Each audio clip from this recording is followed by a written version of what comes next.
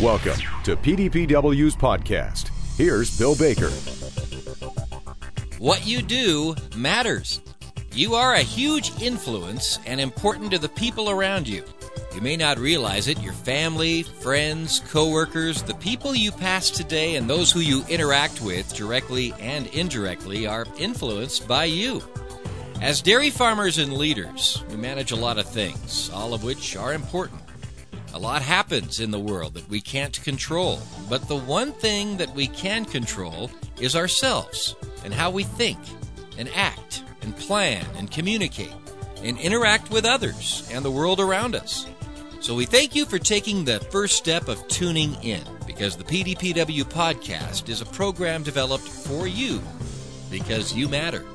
And joining us on this podcast to put an exclamation point on that comment is Hank Wagner, a fourth-generation dairy farmer and president of Wagner Farms, Inc., and been involved with many organizations, including past president of PDPW. He's traveled to Africa and the Dominican Republic and has authored a book, Teachable Moments. He's also a certified John Maxwell team teacher, mentor, speaker, and coach, and joins us today on the PDPW podcast, Behind the Wheel in Transit, and will soon tell us why. During today's podcast, I'm hoping to get us to reflect on three important things. Number one, what is it that's really, really important in our lives? Not just important, we all have things that are important, a long list of things that are important, and we should have.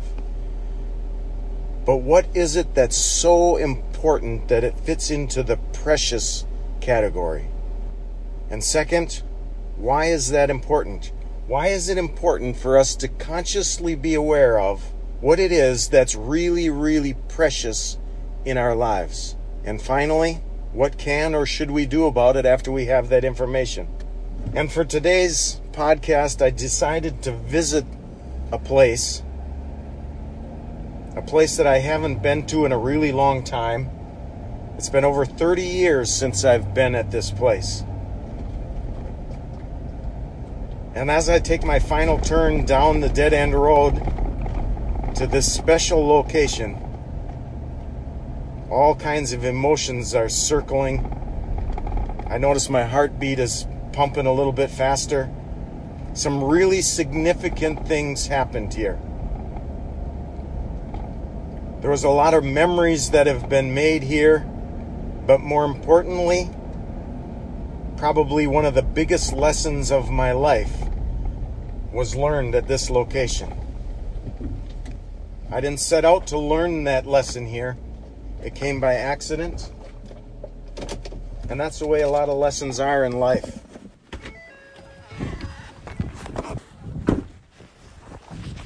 As I walk the location that used to be a long, straight driveway, I notice there's nothing here. There's absolutely nothing here. There used to be an old barn, unpainted barn, stone wall foundation on my left, gone. A long, sturdy built corn crib on my right, nothing. No sign of it. And ahead on my left, the location of an old brick house. That old brick house is a spot for many, many memories. It was where our marriage began. And there's some incredibly important lessons tied to that old brick house that maybe will be the topic of a future podcast. But for now, you're probably wondering, what does this empty field have to do with the idea of what is really, really precious in life? And to reflect upon that point, I want to take you back another 20 years. And for those of you good at math, you've already figured out that's 50 years ago. Yes, I'm older than 50 years, 57 to be exact. And to some people, that puts me in the old category. I tend to think of it as experienced. 50 years ago, I was 7. I had the opportunity to grow up on a dairy farm, and to some people, that's a blessing, and others, it's a curse. For me, it was all blessing. I had to get up before school, 5:30, be out to the barn to do morning chores, race into the house, get ready for school, spend all day at school, come home. We have 45 minutes to finish our homework if we had any. At that time, supper would be on the table. We'd finish supper, watch our favorite show, Gilligan's Island, and head back out to the barn for evening chores. Between 7:30 and 8 o'clock at night, we'd return to the house, time to go to bed, and the next day start the routine all over again. During the summer, my sister's brother and I would plant, weed, care for pickles, and then harvest them to be able to buy school clothes and school supplies come fall. It wasn't a problem for me. I loved farming. I loved everything about farming. Yes, I did those chores because I had to, but also inside it was because I wanted to. I loved the calves. I loved caring for them and watching them grow into incredibly high-producing and productive animals. I loved the kitties and the puppies. I loved the horses. I loved all of the animals. I loved the crops. I loved the tractors, not just driving them, but fixing them. I loved everything about farming. And whenever I had the chance, I'd be out in the fields till 2 a.m. I didn't have time for friends or sports. Farming was my life. And as I grew up, it became really clear at a very young age I was going to be a farmer. I loved farming, and I had planned to spend the rest of my life farming. So as I continued through my school years, I pressured my dad, "Dad, we need more cows. We need more land. We need all the equipment that goes with it." I had dreams of thousands of acres, hundreds of cows, and all of the combines and four-wheel drive tractors and semi-trucks and the equipment to go with it. By the time I graduated high school and come back to the farm, my dad had almost enough. He said, "Son, you're going to have to go and work somewhere else." It was probably the hardest decision my dad ever had to make. But on that day, we parted ways, not in a positive manner, and I didn't speak to my parents for over a year.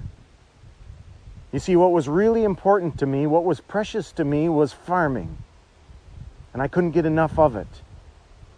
And I couldn't understand why my dad didn't want more land, more cows, more machinery. So I left, and I went to work for another farmer. A farmer who I thought was much smarter and wiser than my dad, because he had lots of land, big machinery and lots of it. He had cattle, lots of cattle, and even blue silos. I thought he knows what he's doing. I went to join him not just to work, but to take part in his vision, his goals, because I thought he had everything figured out in life. So for the next year and a half, I worked at the spot that I'm standing. I worked for this farmer who I thought knew everything, and I watched as he lost it all. He lost the land. The land is still here, but somebody else is farming it today. Buildings gone. Machinery, equipment, every last piece of it gone. But more important than that, I watched him lose what was precious. He lost his marriage and the relationship with his children. He had an amazing, wonderful spouse and awesome children. But the farm, the land, the buildings, the cattle, all of that was more important than his relationships, than people. And I realized by the end of that year and a half, I had made some really big mistakes. It wasn't all of those things that mattered most in life. It wasn't what was on my balance sheet. It wasn't the things that I acquired or supposedly possessed that was most important. I came to the realization it was people. While working for that farmer, I married the love of my life. And after a year and a half, mended the relationship with my parents and went back home to farm with a much different idea of where farming should fit into life. And today, we have two amazing children, both farming with us, an incredible son-in-law who also farms with us, daughter-in-law who has an off-farm job but also is close to the farm, and a very special, precious grandchild. The farm is important. Taking care of our cattle, our land, our machinery and equipment, the things that we are stewards over, is still important. to me, to our team.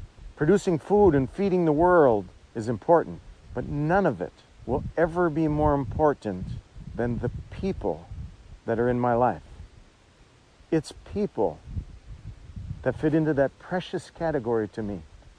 Not just my wonderful, amazing spouse, my children, grandchild, or the rest of my family, but neighbors, all the people we work with on our farm, our employees, all of the consultants. But for me, it's even deeper than that. It's every single human being is more important and valuable than anything I own. So on to the next point. Why is that important? Why is it important for us? Why is it incredibly valuable for us to know what fits into that precious category for us? Well, for one, consciously understanding and knowing that something around us is really, really precious changes how we treat it.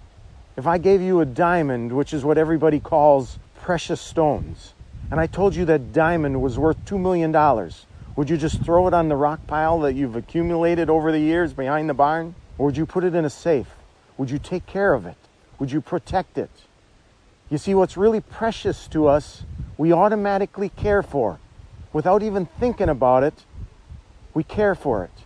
We protect it. We pay attention to it. So whatever it is that's really precious to you, know what that is. And if it's something in the spiritual arena, that's okay too.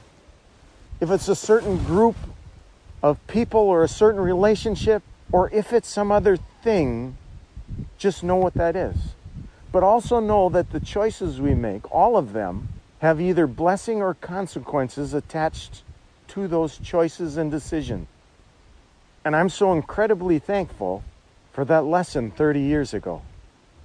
Because of the decision, the outcome, the choices to value people more than things, today I have an amazing life filled with amazing people. And it wouldn't matter. You can take away all the things that I own, every inch of land, our home, our buildings, our cattle, take it all. And still the most important and precious things will be with me, will be next to me. As you ponder what's really important to you, what's really precious, I'd like to throw out a few questions. What if I was able to give you, if I had the power to give you, at no cost, all of the land within 10 miles of your home? Would you take it?